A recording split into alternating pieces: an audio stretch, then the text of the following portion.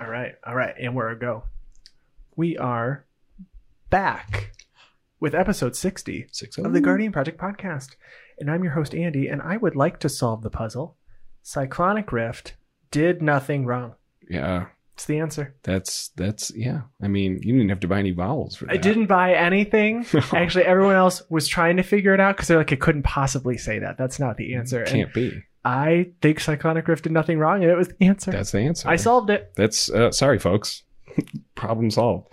And I'm your co-host, Mike Coyle. And the other day, I played someone with an artifact deck, and they had so many cards I had never heard of. I artifact check that guy, make sure those cards are real. Please listen carefully. This is a podcast where we talk about all things Magic the Gathering. But mostly Commander. And before we start, as always, we want to thank all of our patrons. We appreciate all of your support. And if you would like to support us, you can head to patreon.com/GuardianProjectPod and donate at any dollar amount. Another really, really easy way to support the podcast is wherever you are listening to the podcast, or if you're watching the podcast on our YouTube channel, if you could subscribe, if you could drop us a comment, a like, a follow, depending on what format you are, you're in. Make sure to do that. We also have a TCG Player affiliate link you can find on our website and in the show notes below.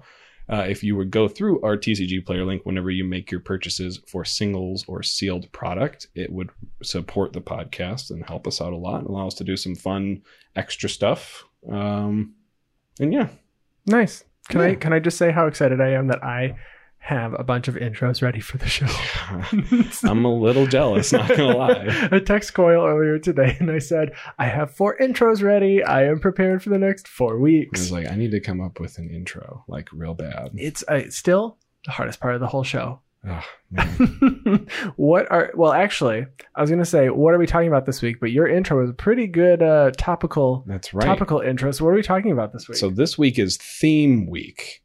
So this will be a reoccurring series where we talk about certain themes that are being seen playing in Commander. And we have a couple different categories that we picked, that each Andy and I picked commanders for, that we think plays this theme in this unique way. And you'll understand more once we start going over the categories. So again, this week is Artifact Week. Probably I might have convinced Andy that there was a bunch of really good artifact reprints that came out in Double Masters, and hopefully some of those prices go down and will allow people to afford some of the relatively expensive staples for a good artifact deck. So that's what we're going to talk about this week. All things artifacts. And we are fitting them into 3 categories: unique, fun, or sleeper decks. So unique are commanders that play with artifact strategies in a unique way. Fun is fun as in they're fun to play and play against. And then sleepers are commanders that we think are underutilized for an artifact strategy, or just aren't seen very often playing with an artifact strategy. And ones you should look out for in case someone sits down with them. Yes. So we did not share our notes on the commanders that we chose for each category. So we are going to start with, do we want to start with unique? Let's start with fun? We'll start with unique. Okay. So you want to say what commander we picked on 3? Okay, sure. All right. 1, 2, 3. Sidri. Okay, yeah. Wow. I really hope we didn't choose the same commander for all 3. Hopefully it's just the one. It might have something to do with the fact that maybe your husband has this commander and it is all artifact theme, and it plays different than every other artifact deck that I've almost ever seen. It's so much better because you don't even have to have a theme. It's just play the artifacts you want, and they are also your creatures. You just spend a blue to do it. Right. Like later. So I think Sidri has 780 decks on EDHREC, so it's decently played, but I don't think it's overplayed, and I don't think that it plays the same deck over and over and over. No, definitely not. We'll say, if you don't know, Sidri, Galvanic Genius, is a 3 CMC 2/2 human artificer that you could pay blue white, blue, black. And again, 2/2 human artificer. You can pay a blue. Target non-creature artifact becomes an artifact creature with power and toughness, each equal to its converted mana cost until end of turn. Or you can also pay a white and a black, and target artifact creature gains death touch and lifelink until end of turn. So what I like about this is you can play artifacts. You can utilize them as creatures only when you need them.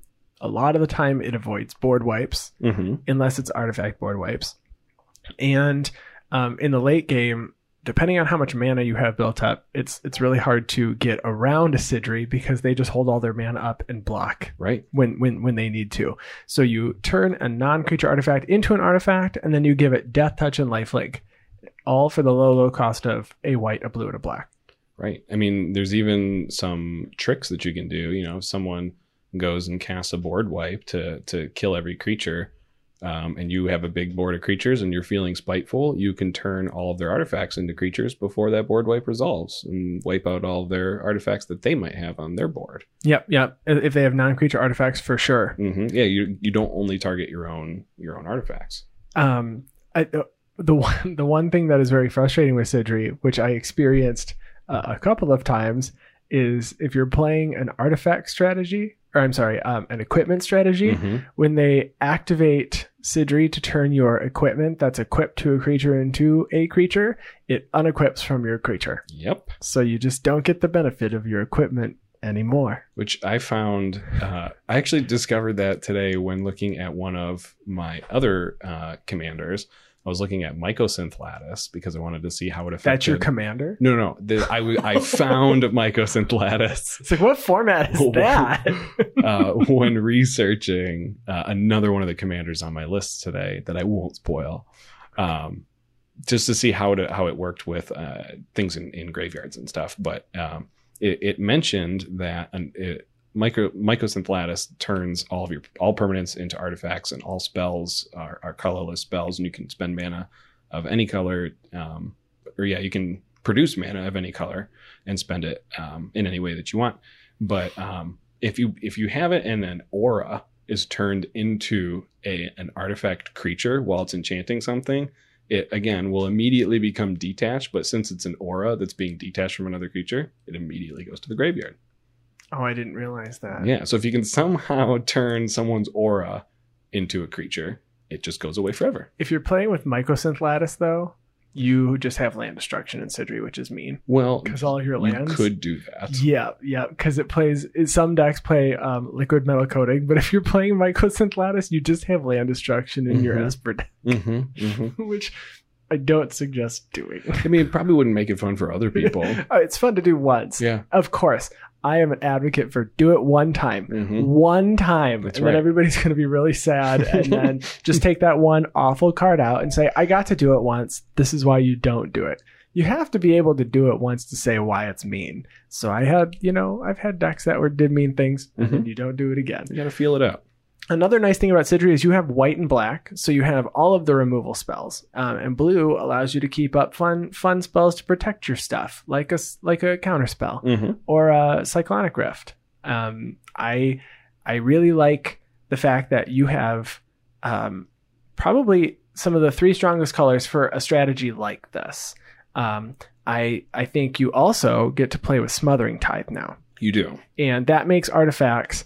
And those artifacts can become useful in the late game. Well, it can become useful in many, many, many different ways.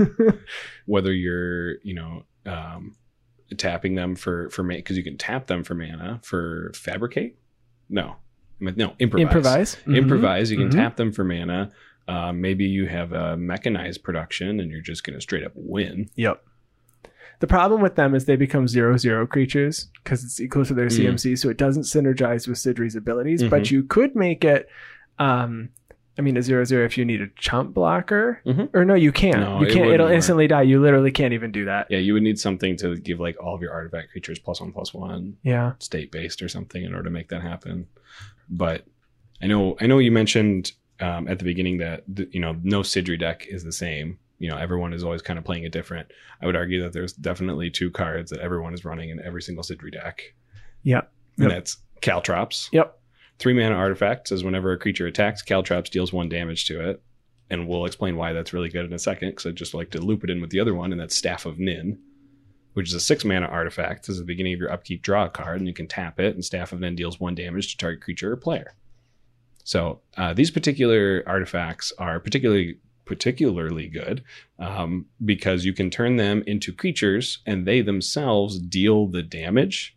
So if you turn them into creatures and then give them lifelink and death touch, all of a sudden your caltrops make it so if anyone attacks you, period. They can't even swing if they're your opponent. That's true. Yeah. If anyone attacks, they take damage from caltrops, and it's death touch damage, and it'll probably die unless it's indestructible. Yeah. And Staff of Nin, same way, you can tap it and deal 1 damage, 1 death touch damage to anything that you want. It just converts into a control deck late game. It does. and you know, that's exactly what my show notes say is this plays control, try to get to late game. Maybe you're going to go with the life gain strategy and try to kill someone with an Aetherflux Reservoir, or simply throw out a Felidar Sovereign and try to win just by having, you know, X amount of life at one point, and you just kind of pillow forwarding in. But I think you also are pretty open to a strategy of go wide as long as you have enough mana. I really like cards like Tezzeret, Master of the Bridge in a Sidri deck, because it allows you to just gain that life that you were going to lose. So you +2 and you deal X damage to each opponent and gain X life, where X is the number of artifacts you control. So you just spit out a bunch of mana dorks. Well, not even mana dorks, just rocks to produce mana. I guess in some cases you're playing a bunch of artifact creatures that just tap for mana. So you can run out a bunch. But that Tezzeret, if you can't get rid of it, sometimes they're dealing 10 damage to you in a single turn. And that's, you have 3 turns. By the time that there's a Tezzeret down, you're likely lower than 40 already. Right. And if you're playing Tezzeret the Seeker, the mono blue Tezzeret, then it allows you to go search for any artifact you want. And maybe you're going to throw in 1 copy of the Chain Veil in there so that when you do have Tezzeret, Master of the Bridge, you can activate him twice a turn. I also really like Darksteel Forge in this deck because it says artifacts you control have indestructible. So you're able to make your artifact creatures into better than just chump blockers. For sure. And if you have the mana to turn them into creatures and give them death touch and lifelink, your opponents just don't swing at you. Yeah, all you have to do is hold up 3 mana. Right. And you're not sure if it's the 3 mana just to use Sidri, or 3 mana because you got a counter spell or targeted removal or mass removal at instant speed. So I think Sidri fell under the category of unique because it doesn't play. It doesn't play like any of the other commander decks that I see very often. Most commander decks for artifacts are a lot of looping and reanimating, throwing in the graveyard, bringing it back from the graveyard. Sidri could do that. You could certainly include the artifacts do those exact same things. Yeah, it's just not on the face commander. It's just not on the face commander. And I like it because it's just throw any artifact in the deck because you don't have to. There's no specific strategy with Sidri that's built directly into the specific commander. No, the only thing maybe you might throw some of the really high CMC stuff in there just because Sidri makes the power and toughness equal to its converted mana cost. And you have like Spine of Ishsa, which is a 7 CMC, enters the battlefield, destroy target permanent. A lot of people take that as a looping kind of artifact, but I mean, in Sidri, it's a 7/7, which is it's good. That could have lifelink and death touch. It definitely will. Lifelink is relevant. It sure is. So that's our unique. Okay, so we both maybe we weren't very unique. We weren't very unique in our choice there, but I think that just goes to show that Sidri is just a really popular commander that, in my opinion, is also could have gone under the fun category. Because I do not have anything against that deck. I love playing against it. I don't think there's any issues. Yeah, unless you're playing like, okay, there have probably been instances where I'm playing like an all creature deck and then the Sidri player puts caltrops down. And it's like, okay, I can't do anything until that caltrops is gone, but you know, there's going to be a green player that can take out an artifact or a red player that can take out an artifact in your pod. If that's not you, better start making some deals. Yeah. Or running a couple of targeted removal spells. You probably should. You probably should. Yeah, you probably should. Okay, fun. Yeah. We can count to 3 again. We can do that. Okay. Hold on. Let me actually get we will. Oh, no, I have it right here. Yeah. Okay, fine. Okay, ready? On 3. 3, 2, 1. Brutaclad. Yes. Okay. Something different. Okay, you go first. Okay. So my pick for fun is Brutaclad Telcore Engineer. So this is a 6 CMC 4/4 Artificer. that says creature tokens you control have haste, and at the beginning of combat on your turn, create a 2/1 blue mirror artifact creature token. Then you may choose a token you control, and if you do, each other token you control becomes a copy of that token. So a lot of people don't actually consider Brutaclad an artifacts commander. He's a tokens commander, which totally agree. You could do both. But he does make an artifact. He makes a 2/1 blue mirror every single turn. It is also a token. But the one instance where I have actually seen someone with this Brutaclad deck happens to be a mirror Brutaclad deck, where it's all revolving around mirror. And some of even the token creation strategies really synergize well with Brutaclad. There is a sorcery printed in the Saheeli Precon, actually, called Saheeli's Artistry. It says choose one or both, create a token that's a copy of target artifact. And then the other option is create a token that's a copy of target creature, except it's an artifact in addition to its other types. Thopter Spy Network, there's a ton of enchantments that also make tokens. Mirrored and Besieged also making tokens, and all these tokens end up being artifact tokens. So why not play into that artifact strategy as well? I understand, some people want to throw in Desolation Twin so that they get a 10/10 token and then turn all of their tokens into 10/10s. That's one strategy. I died to Eldrazi off of a Rite of Replication before, so that was my fault. That was my fault with All Annihilator too. Right. So, and they all have haste. Which Rite of Replication, is a good card in the Brutaclad deck. Right. But the real powerhouse card in this deck, and I think most Brutaclad decks do play it, is Mechanized Production. Mechanized Production, we mentioned it when we talked about Sidri as potentially an alternate win condition. Mechanized Production is an enchantment where you enchant an artifact you control, and at the beginning of your upkeep, create a token that's a copy of the enchanted artifact. If you control 8 or more artifacts with the same name as one another, you win the game. Key to understanding Mechanized Production is you do not have to have 8 copies of the enchanted artifact. It's just of any artifact. So, if you decide that you're going to turn all of your tokens that you have with Brutaclads into treasures, or the 2/1 mirrors that he makes, it makes it really, really easy to actually win with Mechanized Production. So the fun part about this deck is just the fact that you get to make a ton of tokens. Well, I really like Helm of the Host in a Brutaclad deck, because then you're making 2 Brutaclad, and then you're making 2 of the mirror every single turn. Right. And then it's 3, and you can get to Mechanized Production really, really fast. Oh, yeah. For sure. And, so Brutaclad does kind of have a small drawback in that he's only in blue-red. You don't have access to black, and you don't have access to white, which are very strong when it comes to some synergies with artifacts. And maybe that's why, you don't see people play it as much. Esper is probably the most popular artifact color combination, and here you have Izzet. So you do, in Izzet, you do get some help with like Saheeli Sublime Artificer, which is the 3 mana Saheeli, where every time you cast a non-creature spell, you make a 1/1 colorless servo. And you can turn an artifact you control becomes a copy of another target artifact or creature you control.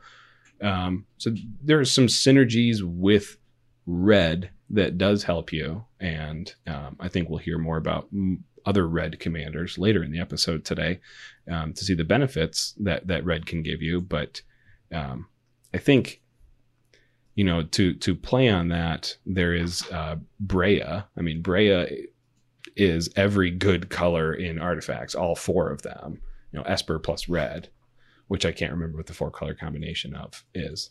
Breya is just not white. Breya does have white. Or Breya is not green. Breya is not green. Which green tends to not like artifacts very much anyways, so. You also get to play Storm the Vault in Brutaclad, which is really cool. So it's an enchantment that says whenever 1 or more creatures you control deal combat damage to a player, you create a colorless treasure. And it has sack it to get any mana. And then at the beginning of your end step, if you control 5 or more artifacts, transform Storm the Vault. So it's a really good card, especially when you have a very easy time making artifacts. And it turns into the vault is Vault of Catlacan, which is tap to add 1 mana of any color or tap to add blue to your mana for each artifact you control. So you've got an extremely powerful card that flips very, very easily. I think the only downside to that is Storm the Vault.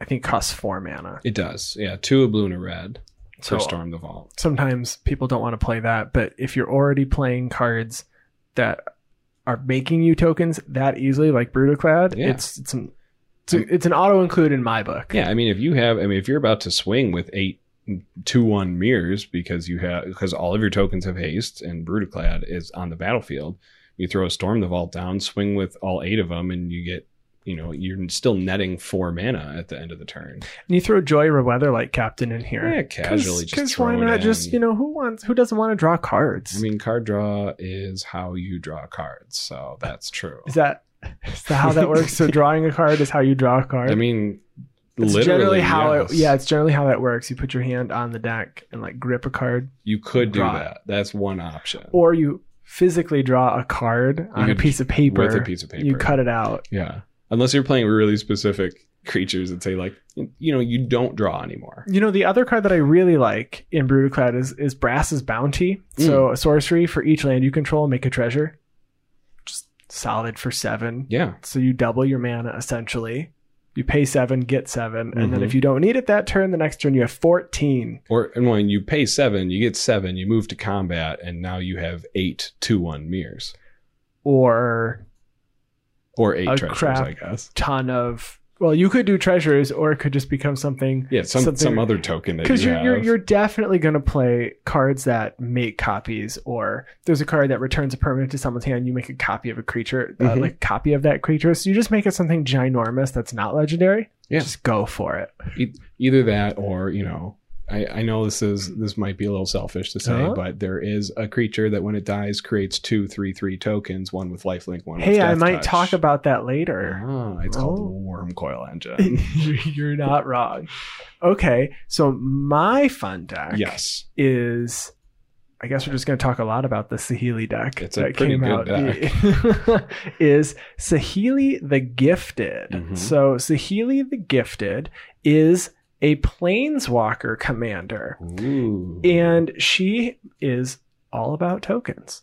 So she has 3 abilities. She has a +1 that has create a 1/1 colorless servo artifact creature token. +1 to the next spell you cast this turn costs 1 generic less for each artifact you control, and then -7 for each artifact you control. Create a token that's a copy of it. They gain haste, exile them at the next end step. So she comes in with 4 loyalty counters for 2, a blue, and a red. So again, I'm still in Is It here. Mhm. So this is a little less combo centric, and it just makes really big splashy plays. So that second plus ability there is used, I would say, most often. Yeah.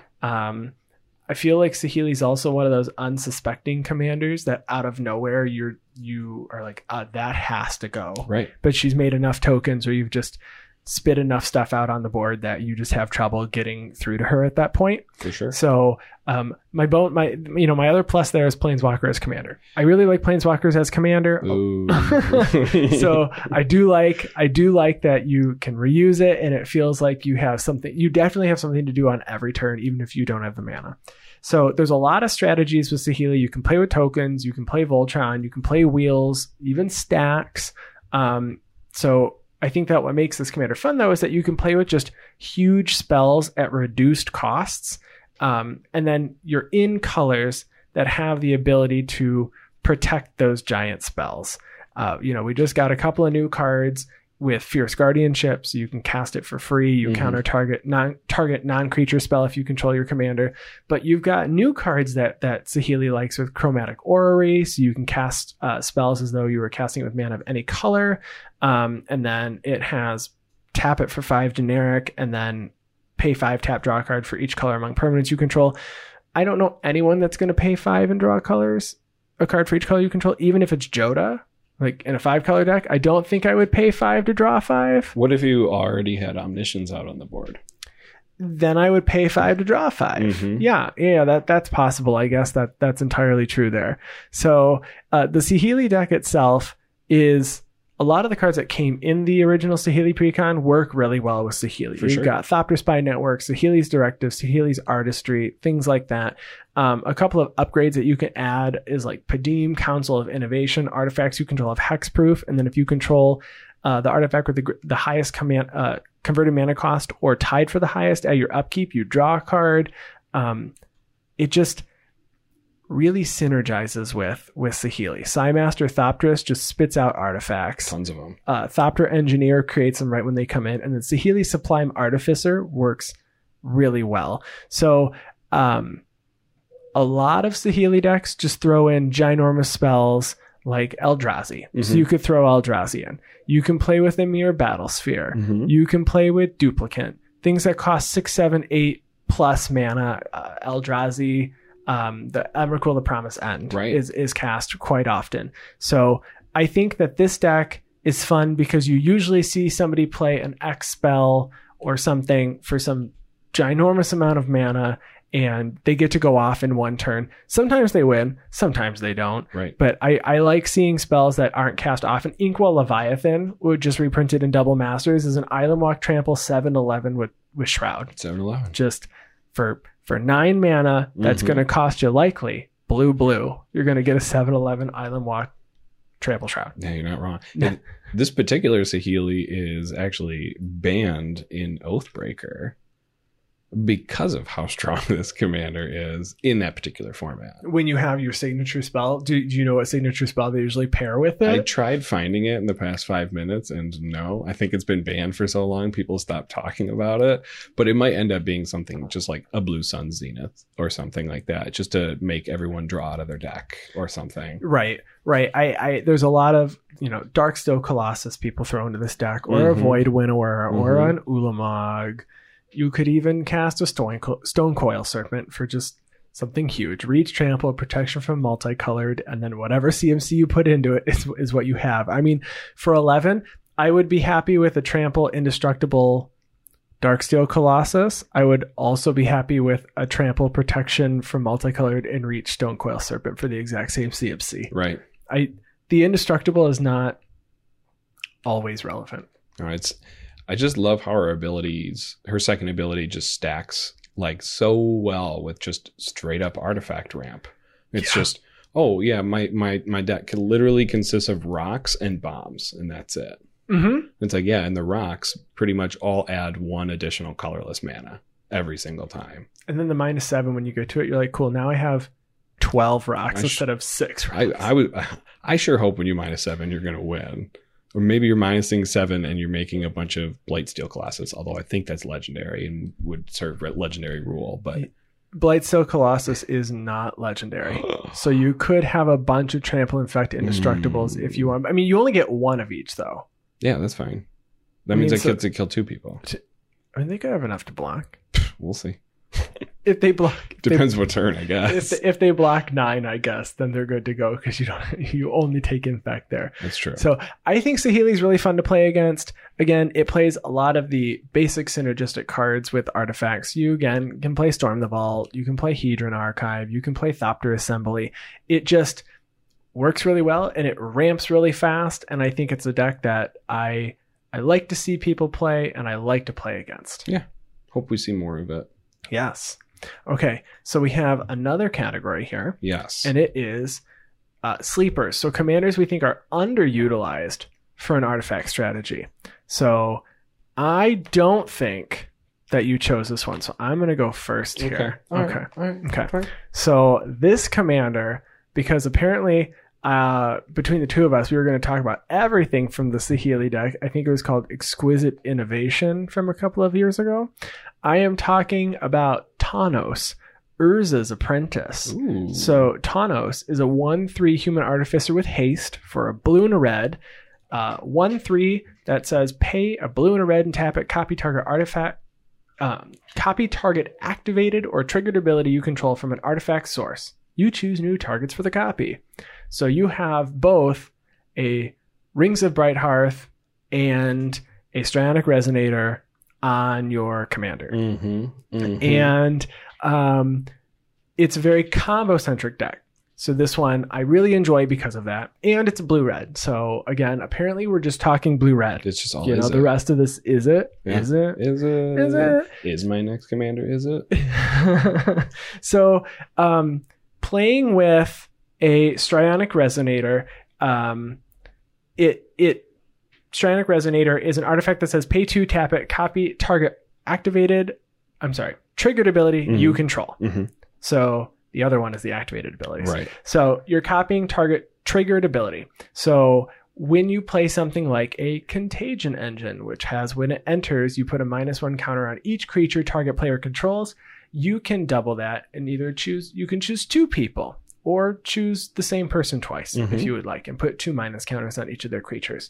You can be mean and choose Pithing Needle, and when it comes in, you activate that and you get to double your trigger. You choose 2 cards, and activated abilities with cards of the chosen name cannot be activated unless they're mana abilities. So if you're playing with that's a Healy deck we just talked about. Yeah, or like a Sidri deck. Yeah. You can't activate that. So it's pretty good. Oops, counters all the commanders we talked about so far. You play that Mirror Battlesphere, and instead of 4, you have 8 mirrors enter the battlefield. Dang. Yeah. Scuttling Doom Engine. Do you know what that does? Only because I'm staring at it right now. Okay, so just you're looking at my show notes. Okay, so Scuttling Doom Engine, it can't be blocked by creatures with power 2 or less, but then when it dies, it deals 6 damage to target opponent or planeswalker. So you just want to deal a casual 12. Casual 12. Why not? And then Worm Coil Engine. You get 4 worms instead of 2 worms. So that's really fun. And then it also acts as a Rings of Brighthearth. So Rings of Brighthearth is an artifact that says when you play an activated ability, if it isn't a mana ability, you can pay 2 generic. If you do, copy that ability. So Tawnos acts as that as well, because you can copy an activated ability. So if you are using that, you can use it with Basalt Monolith. So you pay 3, and then you can pay 3 to untap. You tap it, get 3 mana, pay 3 to untap it, and you copy that. So then in response, you can tap it and you can go infinite with your mana. Or you can turn, blue-red into 3. So as long as you have a way to continually untap, you can just keep going. Right. Yep. Contagion Engine, again, you can proliferate and proliferate again twice. Yeah. No, so that's you can super strong. Proliferate 4 times. It's pretty great. Is it Locket? If you're looking to draw 2 cards instead, why don't you just draw 4 cards? Interesting. I didn't even think about cards like that, with just like the activated ability portion. Yeah, just an activated ability to do that. Wayfarer's Bauble for 4, instead of getting 1 basic, you can get 2 basics. Yeah, it seems really fun. Even like artifact like recursion staple, like cheat out staple, like Meteor Golem, so you can destroy 2 different permanents. Yeah, that would be the triggered ability. Right. Instead of the activated. But they all work. Mind Stone, Commander Sphere, instead of sacking to draw a card or paying 1 sacking to draw a card, you get to draw 2 cards. But Steel Hellkite, where you can pay X and destroy each non-land permanent with converted mana cost X, whose controller was dealt combat damage by Steel Hellkite this turn. So you can pay it into. Could you pay it two different costs into it that way? No, it has to copy it. Yeah, it's copying. So that one. So destroy them twice. In case they have something that's making things indestructible, like the 3 CMC human from Ravnica, Boros, that I can't remember his name. He's indestructible in his original printing. It's Tajik. Yes. So you'd have to kill the Tajik, and then you'd have to kill everything else. That's right. So that in that one very specific case, Steel Hellkite copy that trigger. You can I found a deck that's using Gonti's Aetherheart. I feel personally attacked because I have that in 2 different decks now. You can because you're actually playing with energy. So you can pay 8 energy and take an extra turn, but you can pay 8 energy and take 2 extra turns. That's pretty good. Right? So I think that this deck is interesting because Tawnos is 2 very popular cards that a lot of decks want to use, and it tutors for specifically Rings of Brighthearth and Stranic Resonator. Right. But it also plays a really fun card in some cases, and I say this is really fun. Okay. I think this is one of those cards where it doesn't do anything in any other deck, and it's the card Sands of Time. So Sands of Time is a bulk rare for 4 generic mana, and it says each player skips their untap phase. okay, stay with me. Stay with me. At the beginning of each player's turn, untap each tapped artifact, creature, and land they control, and then you tap the rest. So you simultaneously untap what was tapped and tap what was untapped. Okay. And so what you do is when this happens, you trigger it, so then you can untap, you can keep tapping and untapping, and you spend your mana into like a fireball or something. But it slows your opponents down because essentially everything feels like it's just being exerted. Right. So you're basically casting the card like twiddle. So you tap or untap target artifact, creature, or land, but it's all of them. Interesting. At each person's upkeep. So you basically use cards like Comet Storm with multi-kicker to cast something that is just ginormous. Or if it's not currently in your hand, you can use cards like Endless Atlas and Trading Post and Retrofitter Foundry to draw out cards in your deck. You can use cards against hexproof opponents, like that have hexproof or have hexproof on themselves, to make colorless Thopter artifact creature tokens with flying. And so you can just kind of go crazy. So a lot of this is very combo centric, which is, I think, and it was funny because when we were doing all the research for these, this is the deck that I found, and I said I didn't even know Sands of Time existed, and after reading this I said this is the deck that I want to build. If I had to build a deck from this week, it's definitely Tawnos. Interesting. So this is a deck that I think is underutilized in as in I've never played against a Tawnos deck, but I see people use Tyrannic Resonator all the time. But it was used for cards like Narset, Enlightened Master and stuff, because you wanted to double triggered abilities. So I maybe I'll be the Tawnos guy. You're gonna be the Tawnos guy, and you're not playing like degenerately with Paradox Engine. So it's does Paradox Engine, is that what makes things degenerate? That particular card, Paradox Engine? Yeah. I mean, I understand Paradox Engine made everything good when it existed.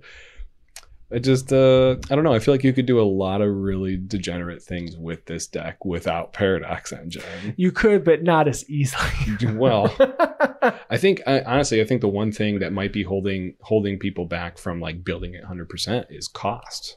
Because there are, I mean, Rings of Brighthearth is an expensive card, and this way you don't need it. I don't even own one. I have one, and I play it in a very casual deck because triggering Scarab God twice was just cool. For me. But Rings of Brighthearth, we mentioned it goes infinite with Basalt Monolith. It also goes infinite with a Grim Monolith, which is an extremely expensive card. Yeah.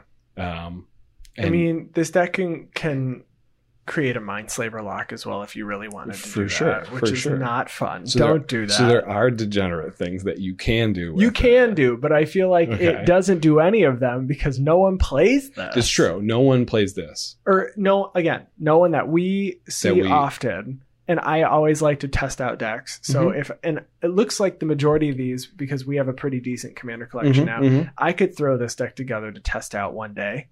Yeah. This would be really fun to play. I even have a Tawnos because I opened this deck. It's just sitting with my rares because I didn't build with it. And maybe that's another thing is when we look at the commanders that were printed in that set.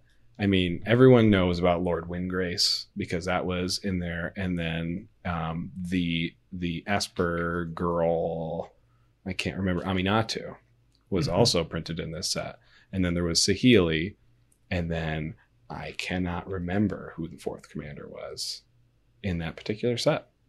But most people just know Aminatu and Windgrace from that set, and they don't really think about, the other commanders that were released in that block. And maybe it was just this deck wasn't opened very often. I think this deck is probably underplayed compared to the other ones. I think Lord Windgrace is 100% played more often than the other commanders, and the other one you're looking for is Estrid the Masked. Yep. So I know I've talked about Estrid before. Estrid was a very difficult deck to play. I put that together for a while. There's just a lot of triggered abilities, but I think there's a lot of people that just don't like commanders as planeswalkers as commanders. I'm with them. I'm with those people. So that might be why you're not seeing this deck, because there's a lot more Brutaclad decks that came out of, I think, this out of the pre-con than there were Thanos decks. I totally agree. Because if you didn't have the cards to do the combo-y things, you don't use all those cards in just like a regular deck. Right. No. They are very specific. It is not a commander staple deck. Right. There's a lot of non-staples in it, which makes a huge difference. For sure. Absolutely it does. Yeah, I mean, the cheaper your 99 can be, the more people are going to play it, at least to begin with. Unless it becomes, I don't know, like Keenan or something, just broken. Well, the nice thing is that there are some very cost-effective cards in these decks. It's a lot of just basic artifacts that don't cost a ton, and then a couple of cards that if you got the pre-con, you probably already have them. And a card like Sands of Time that we were just talking about, I think is a $5 card, maybe $6. So at most, if you're looking to just try that out and play a card like Comet Storm's been printed like 50 times now. Right. Maybe not 50, but a few that it is no longer an expensive card. Comet Storm is sub $1. Right. So you can probably find that you're not going to go find anything in a dollar box at this point, because dollar boxes can't be searched through. At least not at RLGS. That's true. Everything is please call ahead. Yeah. And we will pull all of your cards for you. Right. I miss looking through cards. Yeah. Well, do you though, after sorting your collection? Okay. So I didn't. Yeah. Okay. Let's segue for a second. Just for a second. So I sorted all of my cards at home, and I had. Okay, so how many's in a row? So I had 4. It's supposed to be like 1,000 in a row. Yeah, so I had 4 5 rows, and 4 5 rows and 5 3 rows. Okay. So 4 times 5 is 20, and then. So it's okay. So that's a lot of rows. It's a lot of cards. It's a lot of cards. Yeah. It's just too much. I'm not going to do all the math. So here I am, and I go, I'm going to sort all of these. I had 3 days of vacation the other week. And I said, all right, I'm going to sort all my cards in these 3 days. It's going to be fine. But I started ahead of time. And I said, okay, first I'm going to take all the cards. I'm going to sort them by color. Because right now, they're not sorted by color. So that took like 2 days. Like 3 hours at a time. Just by color. And then I realized, I said, if I don't at least find 2 or 3 sets right now that are more commonly, like that I more commonly collected, I'm going to have to sort all of these like 2 or 3 times. Right. So I realized that I had a decent amount of Amonkhet. I had a really large amount of Ixalan, which I did not realize I had as much Ixalan as I had. So I started just pulling those off to the side. So then I got them by color, and then I said, okay, I'm going to sort them by set now. And we have a lot of old cards. I started playing during Gatecrash, but my husband did not. And then we had gotten quite a few friends who said we don't really play anymore, and they just gave us a bunch of old cards. And so I had cards that went all the way back to Revised, and to the point where I didn't actually know the set, because like they don't have set symbols. Yeah. And so you have to like look at the year on the bottom. And so I said, if it doesn't have a set symbol, it's the same grouping. I said, I'm done. It goes in the no set symbol pile. It goes in the no set symbol. All your alphas and Arabian Nights, they all went in that box, right? Well, Arabian Nights has a set symbol. Oh, that's true. I didn't have sword. It has, yep. I have 1 card from Arabian Nights, Flying Men, but that's in a binder because it's a $15 card. Yep. So no, all of my white bordered trash cards went into the same pile. I said, I don't know what year this is. It's definitely 94, or 93. Right. But I don't know what set it is. And then I said, okay, now I have to put these in chronological order. Yeah. Okay. The number of sets and I didn't even sort by just main sets. I sorted by even supplementary sets like the dual decks. Okay. And the plain chase sets and the Planeswalker decks and stuff. Commander decks everything was sorted by set. So I said, okay. So I sorted all these, and I realized, and I said, okay, I'm going to sort them all and separate them all with the top loaders, which I have a ton of, didn't have enough because I forgot how many sets there were. And so then I get towards the end and I go, oh my God, I've got like 50 sets still. Oh yeah. And so here I am now folding a paper I'm folding it the hot dog way and then folding it down just a little. Right. So it's not the fat way, the long, short way. Right. And so then I'm like shoving it in there. I'm like, all right, well, I hope this stays. So now I need to replace those. And top loaders are like $800. Yeah. They're so expensive now because Ultra Pro's not producing them. Mm-hmm, So, but I got them all sorted. And if you had to guess the set that I have the most commons and uncommons of, and it's from a set within the last couple of years, so it's not like super duper old. Okay. What set would you guess that I have the most of? And I used to play Standard a lot, so I started playing Standard during Theros, and I played a lot, but it's not Theros. No, it's not. I have 2 guesses. Okay, you can go 2 guesses. Okay, my first one is going to be a set that you really, really love the draft format of that has been pretty recent, and it's going to be Eldraine. Okay, no. Then the other one is going to be, I have to pick one of the Ravnica sets, and I would go with War of the Spark. It's not. It's Okay. Magic Origins. Interesting. I have way more Magic Origins than any other set, and I Okay. was blown away. I had a row and a half of just Magic Origins. Mhm. So there's another car. No, it's an airplane. Oh, is that an airplane? I don't know. It's a helicopter. It's Look over there. It's a motorcycle. Is it a motorcycle? Maybe it's a boat. You guys get to hear about all the vehicles we listen to on this show.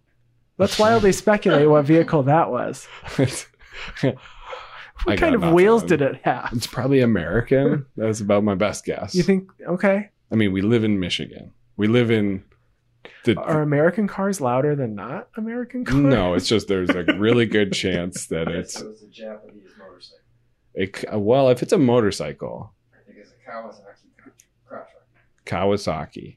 Yeah. That's what Ryan says. All right. That's what it was then. Yep. That's what it was. Factual. If you can pick out what motorcycle that was by that sound. If tell Thanos us. could drive a motorcycle, what motorcycle would it be? Tweet at us with Thanos' motorcycle. Oh my goodness. So I think that this deck does a lot of really fun things. It can do some awful things, but I think this is a deck that if you watch our stream, you will likely see this in the future. Uh-oh. Scary. Maybe one night, and I'll play it horribly because I'll have to test it like once or twice, and then I'll completely misplay it on stream, and it'll be wonderful. I'm down for that. I mean, that sounds great to me. Just the one last thing I wanted to say about Thanos is if your deck allows you to play both red and blue, and you've never been able to afford a Rings of Brighthearth, Thanos is a 70-cent card, so you can just pick one up. Yes. And it might even be easier to tutor in your deck because it's a creature.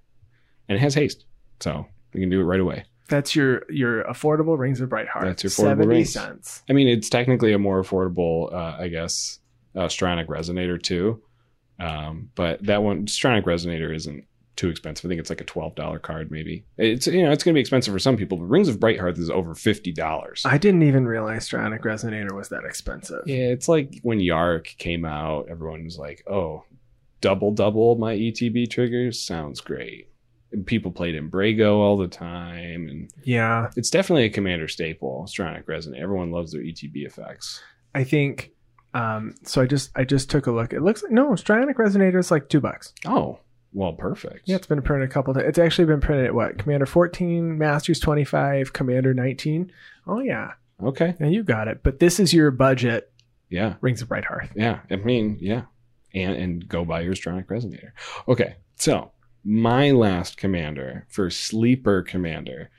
I know we just talked about 3 Izzet commanders in a row. We talked about the entirety of Saheeli's deck tonight. We have. So we're going to go back to Esper for Okay. mine. Okay. So the commander that I chose is one that we actually, talked about in one of our underplayed commander episodes, which is Sharum the Hedgemon.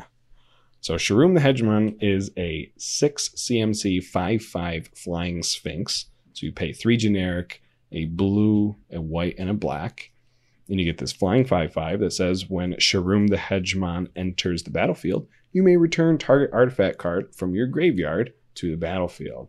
That's right. We're talking about artifacts, and I still found a way to talk about graveyard recursion.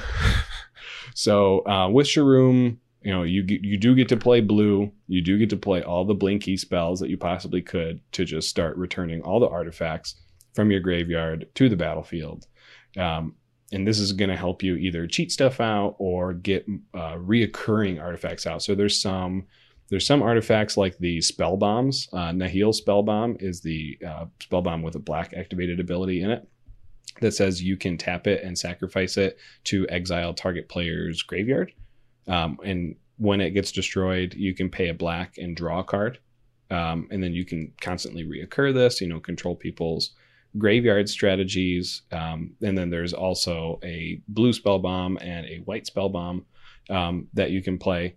There's, while you're playing Esper, there's a lot of tutors that you can take advantage of, whether it's Enlightened Tutor, just to straight up find an artifact that you're looking for. But you can also play cards like Entomb, which allow you to search for any card and put it in your graveyard. So you can throw your giant artifacts in your graveyard right away and then blink your commander or simply cast your commander to cheat that artifact out. There's a lot of really huge CMC artifacts or important CMC artifacts you can go find. My particular favorite, a black artifact called Bolas's Citadel. So good. 3 in triple black. You may look at the top card of your library at any time. You may play the top card of your library and you can cast that spell this way by paying life instead of its mana, equal to its converted mana cost. So this is kind of another way that you can, Mystic Forge was printed at M20, which only cared about artifacts, pretty much did the same exact thing, but you have to cast the card from the top of your library. Mystic Forge helped you go infinite if you had cost reducers for your artifacts and a Sensei's Divining Top. Bolas's Citadel does pretty much the same thing because you don't actually have to pay mana into it with Sensei's Divining Top, and you can continuously loop your Sensei's Divining Top. So it plays really well into the artifact strategies simply because you have the ability to tutor with black. And again, you have blue. You can play things like Ghostly Flicker in order to blink your commander. So for 3 mana, bring back any enchantment that you have in your graveyard. So some of the big hitter, not enchantment, artifact. This is Artifact Week. We're talking about artifacts in Artifact Week, not enchantments. So some of the big artifacts that you could be returning with your abilities, you have the 3 Gearhulks that you could play from the Kaladesh standard. Cataclysmic Gearhulk to help you wipe the board. You have Combustible Gearhulk to help you either draw cards or do a bunch of damage to people. You also have Torrential Gearhulk, which makes it so you can cast an instant from your graveyard. Maybe if you're really playing into the graveyard synergy, you'll have something like that available, but it's probably the least utilized of the Gearhulks in this deck. You have cards like Platinum Empyrean, which makes it so your life total can't change, so forcing someone to take care of your artifacts before they take care of you. Same thing can be said for Platinum Angel. Obviously, you have the big hitters we've talked about multiple times tonight with Darksteel Colossus and Blightsteel Colossus. But then you have some of these Esper Sphinxes, Sphinx artifacts that you can cheat out that, people maybe don't know them because they're simply Sphinxes. Right. Sphinx Tribal. I mean, they're huge CMC. So the only really good way to play them is by cheating them out. My particular favorite is definitely Magister Sphinx, which is a 5/5 for 7 with flying that says when it comes into play, target player's life total becomes 10. Well, it turns out with Shroom, you can, and a sack outlet, you can sacrifice your Magister Sphinx and bring it back by blinking Shroom and make the second person's life total 10, and then the third person's life total 10. You have Filigree Angel, which is an artifact creature angel with flying. It's a 4/4. It costs 8 CMC total. It's in blue and white.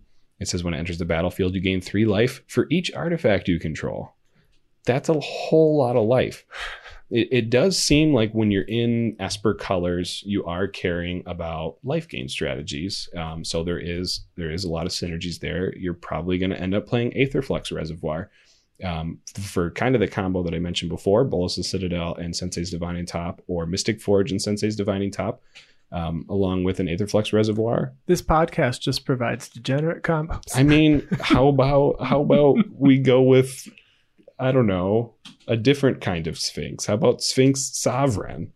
This says at the end of your turn, you gain 3 life if Sphinx Sovereign is untapped. Otherwise, each opponent loses 3 life. I love it. I mean, it's an 8 CMC flying 6/6. When am I going to cast this thing for 8 CMC? You're not. You're going to cheat it out. And I mean, again, if you throw the expensive cards in here that can make it degenerate, you can always make it degenerate. But I just don't see Shroom played ever, and it's such an easy way to cheat artifacts out of your graveyard. And there's really only one other commander that I know of that's really, really good at cheating artifacts out of your graveyard. And this particular commander doesn't play any of the same colors at all. It might just be mono red, and we might give you a full summary of that deck in a couple of minutes. Yeah, it's a very possible it's mono red. Obviously, you can just like absolutely break this commander by playing a Deadeye Navigator, and for 2 mana, bring back any artifact that you want. But, you know, there's just a lot of really high CMC artifacts that people don't tend to play that you can play in this because it's just so easy. Just cheat them out. There's apparently, here's me as you're researching this, I'm looking because I didn't know what deck you had. I'm looking up. Apparently there's a couple of turn 1 wins with Shroom, which is ridiculous. You have to have a perfect 7, but I feel like that could be the case for anyone. Sure. But we'll have to post some of these combos in the show notes, or just like we'll tweet them out, like some of these combos. But these look so convoluted. Sometimes you read these combos and your head just is about to explode. You're like, how does this do it? Or they just post, it's like those puzzles. This plus this plus this. What's the play? And you go, I don't know, play them. And then someone later in the comments goes, you do this, you tap this, and you just won. Yeah. Oh, that took me 30 seconds to figure out. I didn't. It's like I've been working on this for 4 days. There was me looking at the pretty artwork or something. It's a picture of that woman that's like looks confused, and there's just a bunch of math problems floating around her face. I do that all the time when I look at things on someone's like, all right, here's how I'm going to do this. And they just post 2 cards and I go, yeah, I still don't see it. It's not clicking yet. What am I missing? And it's just because I didn't understand some rule or right. Because the commander has so many cards, I do not know all of the combos yet. Literally the hardest. And when I say format. yet, I mean I won't know all of them. Well, they always print new cards, which kind of makes it even more difficult. The last thing I wanted to say about Shroom is I think Shroom is probably one of the best commanders to utilize the Mirrodin Besieged alternate win condition.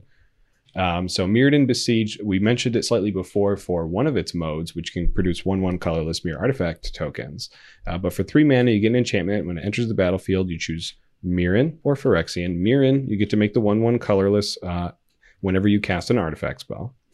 If you pick Phyrexian, at the beginning of your end step, you draw a card, then discard a card. Then if there are 15 or more artifact cards in your graveyard, target opponent loses the game.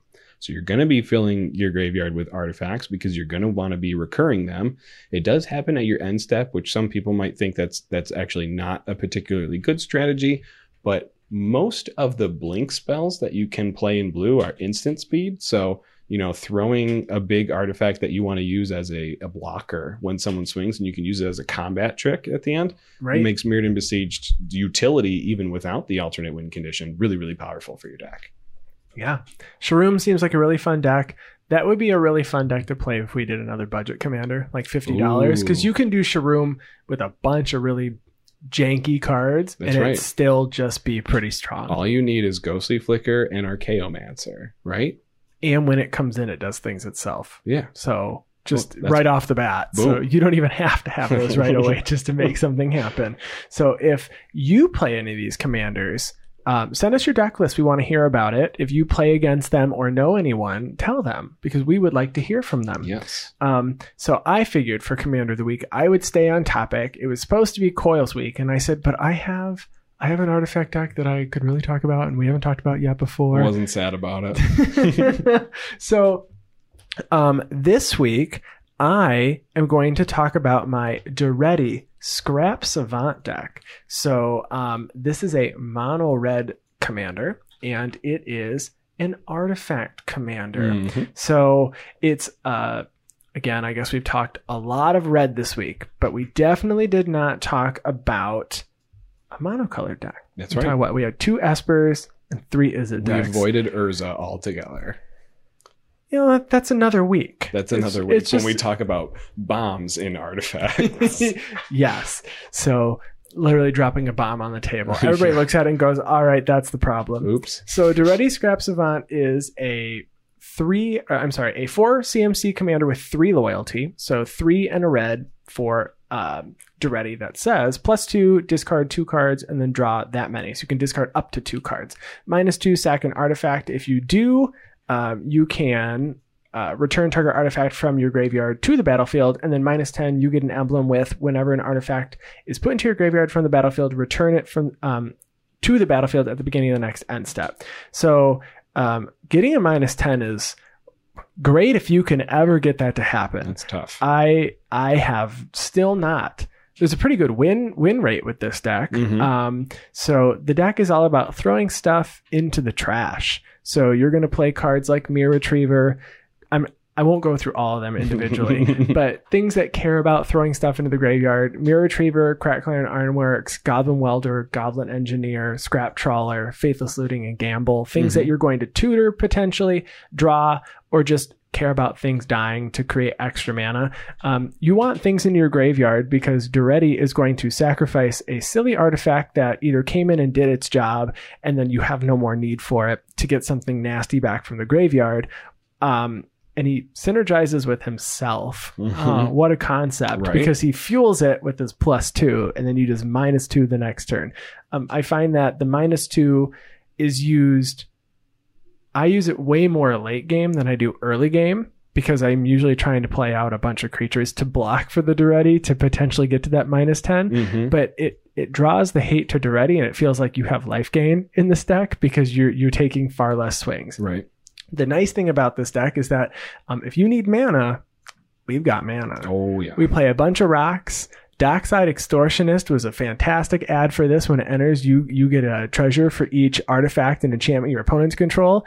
I like playing with Ugin the Ineffable. It not only makes all of your artifacts cheaper, but it enables you to loop a couple of cards that hit the graveyard and come back. You've got things like Junk Diver, Mirror Retriever, Scrap Trawler that eventually can just loop themselves because they don't cost much mana if you have a sack out like Krark Clan Ironworks or an Ashnod's Altar or something.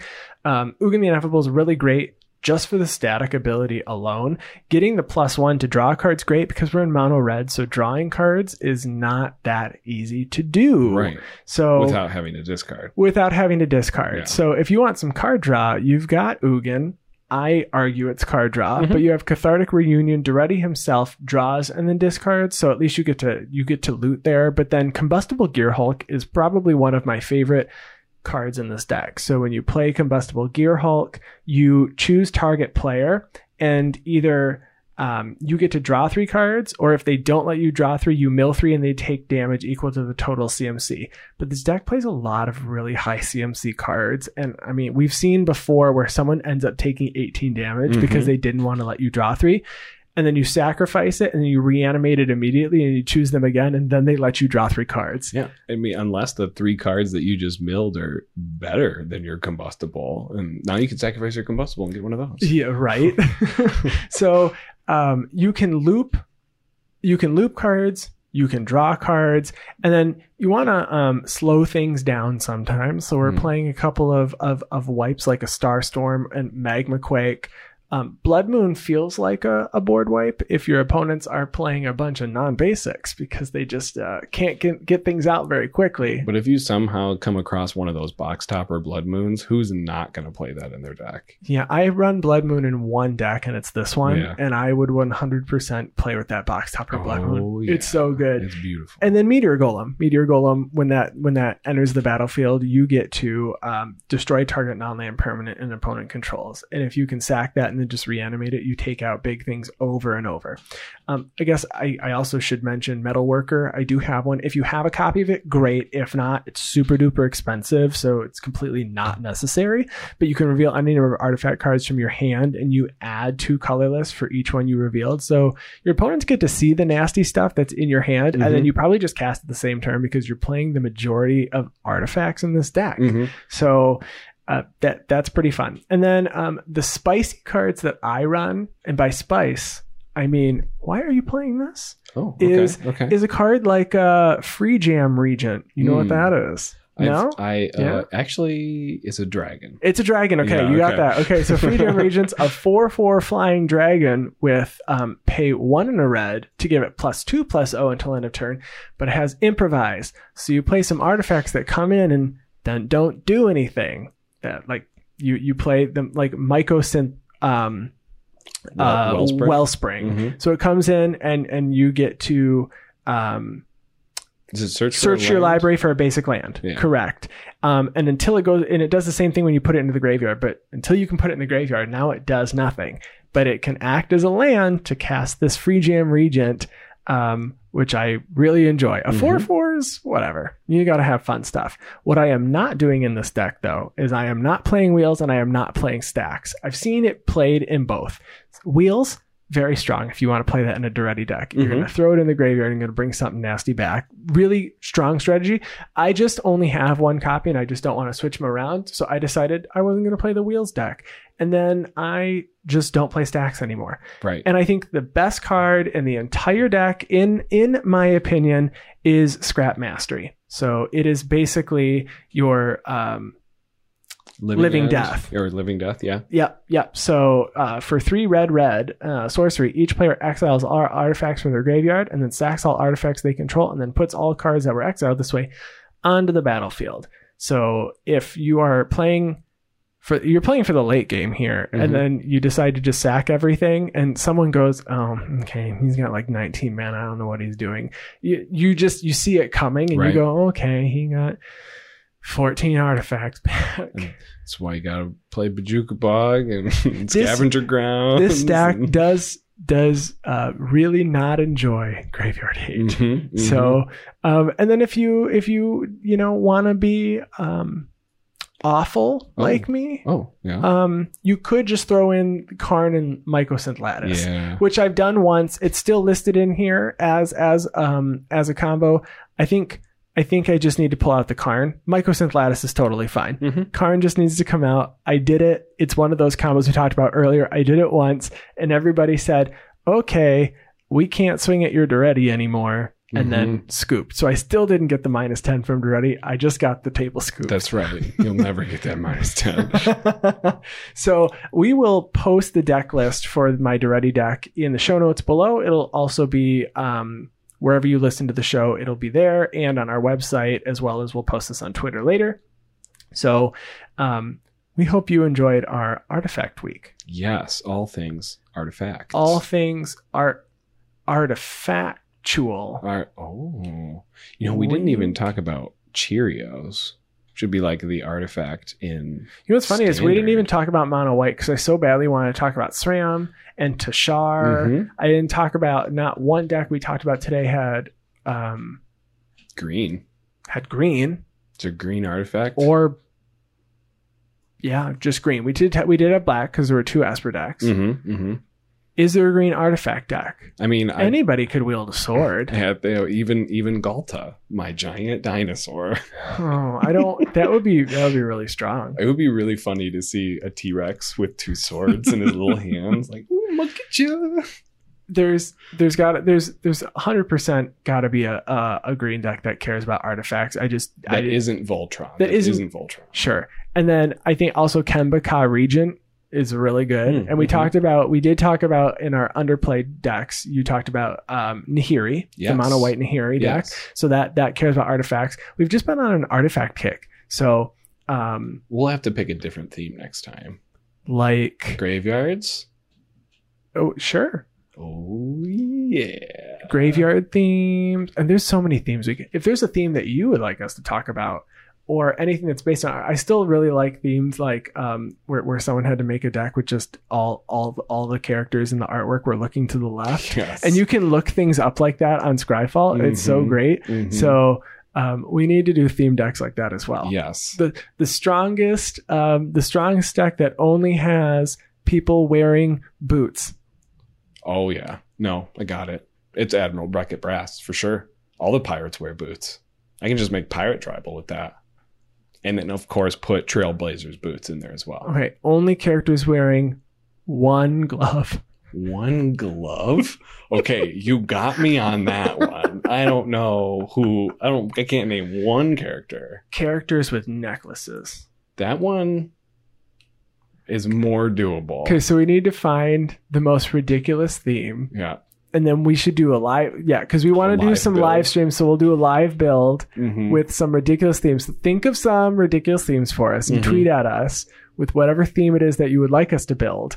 And we will do a live stream in the near future. Deck building- building challenge. Yeah, deck build challenge with something ridiculous like their hat is about to fall off, or characters with someone who has fallen down in the back. Call it the life alert deck. I've fallen and I can't get up. Yeah, every single piece of art has to have someone who's fallen down. Yeah. We could do that. Or Absolutely. falling or fallen. If they're already dead on the ground, they've fallen, right? They had to have. Unless they laid down. That doesn't count as falling. If I'm just thinking of tragic slip right now. Where it's just yeah, they're falling from the sky. But it was they're falling into or no, a I'm sorry. grave. I was thinking fatal push. Yes, exactly. I was the thinking same fatal way. push. Yeah, Mhm. because they are falling. Fatal kick Fatal kick. is what it really should be called. Fatal kick. Yeah, there is no pushing involved unless you can push with your foot, in which case that's Which a I kick. argued on in our Discord. I said, know. all right. I mean, technically, they pushed really hard with their foot off of that Oh, sky get ship. you with my big toe. Take this boot. I'm gonna give you the boot. Boot meets chest. And off the skyship you go. And we've seen them falling for a long time. I honestly hope that we get to continue to see that person falling until they splat on the ground.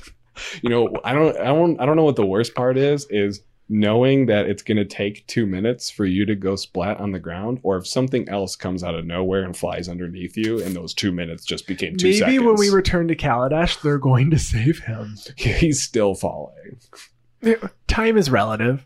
Time is relative. We don't know how long it took for us to travel to the other planes and come back. He fell through the planar bridge and became a Lazarus remember zombie. in that movie with Jodie Foster? Nope. Pretty sure it was called... It's not called Signs. The movie... Oh, crap. With Jodie Foster. Jodie Foster. Contact. Oh, The movie yeah. Contact. First off, great movie. Yeah. I really like Contact. I don't think She's- you should spoil that, though. We shouldn't spoil... If you haven't seen Contact at this point... I don't know. I feel like it's one of those movies that like it got a lot of awards and stuff, but not a lot of people saw it. Like Parasite, I would say. Okay, might I've be seen the same. Parasite 3 times now, and let me tell you about that first time I watched it. Okay, we're gonna digress again. I was sitting on a plane for a flight for work, and I forgot my headphones, Mhm. and then they were out of headphones on Delta, so I couldn't pay the stupid $2 for those crappy headphones to Mhm. plug into my TV. Mhm. So Parasite, it's got subtitles. So me not thinking, because I was just not.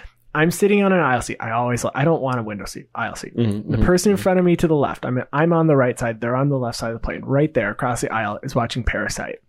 I read the entire movie from my seat looking at their screen. And when I got home, I was asked, well, why didn't you just turn it on your screen? Because it's just subtitles. You just didn't hear the movie. Mhm. And I don't know why I didn't do it. I like strained and watched from a distance. The explanation you gave me is like he was already like 10 minutes into it, and I didn't want to rewatch the first 10 minutes. But that movie, so good. Yeah. Oh, and I didn't think I could sit through a movie with subtitles. I like to watch dubbed shows. I can't usually watch subbed shows. Mhm. So Parasite, top notch. But Contact, if you haven't seen Contact, that is what I hope is happening with our time leaving Kaladesh, visiting all these planets, and we get back to Kaladesh. One of the cards that's going to be spoiled is like, what do we call it? And it's going to be like, maybe they'll reprint Heroic Intervention. Ooh. Which was printed in Eighth Revolt. In the Yeah, Kaladesh block. yeah. We could get Heroic Intervention again, but it's somebody like saving this guy or catching him. Saving Gideon? No, Gideon's dead. You think so? In that timeline. Oh, now we're into alternate timelines. I mean, we eventually have to get there, right? I mean, Teferi Time Raveler does a lot of stuff. Maybe they'll just reprint Teferi Time Raveler and he's saving. And ban it immediately. No, just leave it's fine. Just ban it. That is this week's episode. If you would like to contact us, you can find us on Twitter at GuardianPod. You can find me on Twitter at ATFlory. You can find me on Twitter at artifact card name Wormcoil Engine. It's like, that is not where they can find you. You can also email us at guardianprojectpod@gmail.com. And if you're on Discord and you're interested in joining the discussion, let us know. We will send you an invite. And yeah, that's it for episode 60. Yeah, make sure to check out our YouTube channel. We have Commander Paper gameplay streaming every Thursday, uploaded every Sunday. And this week, Coil will be out, but Yes. I will be doing the entire intro, so I have to practice our intro now. Mm-hmm. And we will have our gameplay with Tap That MTG. We did Two-Headed Giant. That'll be released this Sunday, so check that out. Fun. At 10 a.m. on Sunday is when those will be released, 10 a.m. Eastern Standard Time. If you hit the bell icon on our YouTube channel, you will get a notification as soon as those videos go live. And if before you hit that bell icon, you subscribe, that'd be even better. Yeah, I do think if you hit the bell icon, it automatically subscribes you, but don't quote me on that, and make sure you're a subscriber. And if it does do that, though, just hit the bell icon. Don't subscribe. Hit the bell icon, Yeah. because then it does subscribe you in concurrently. Yes. That's Just that's make good sure use you of word. you just make sure you subscribe. That's the real. Please subscribe. See you next week. Thank you.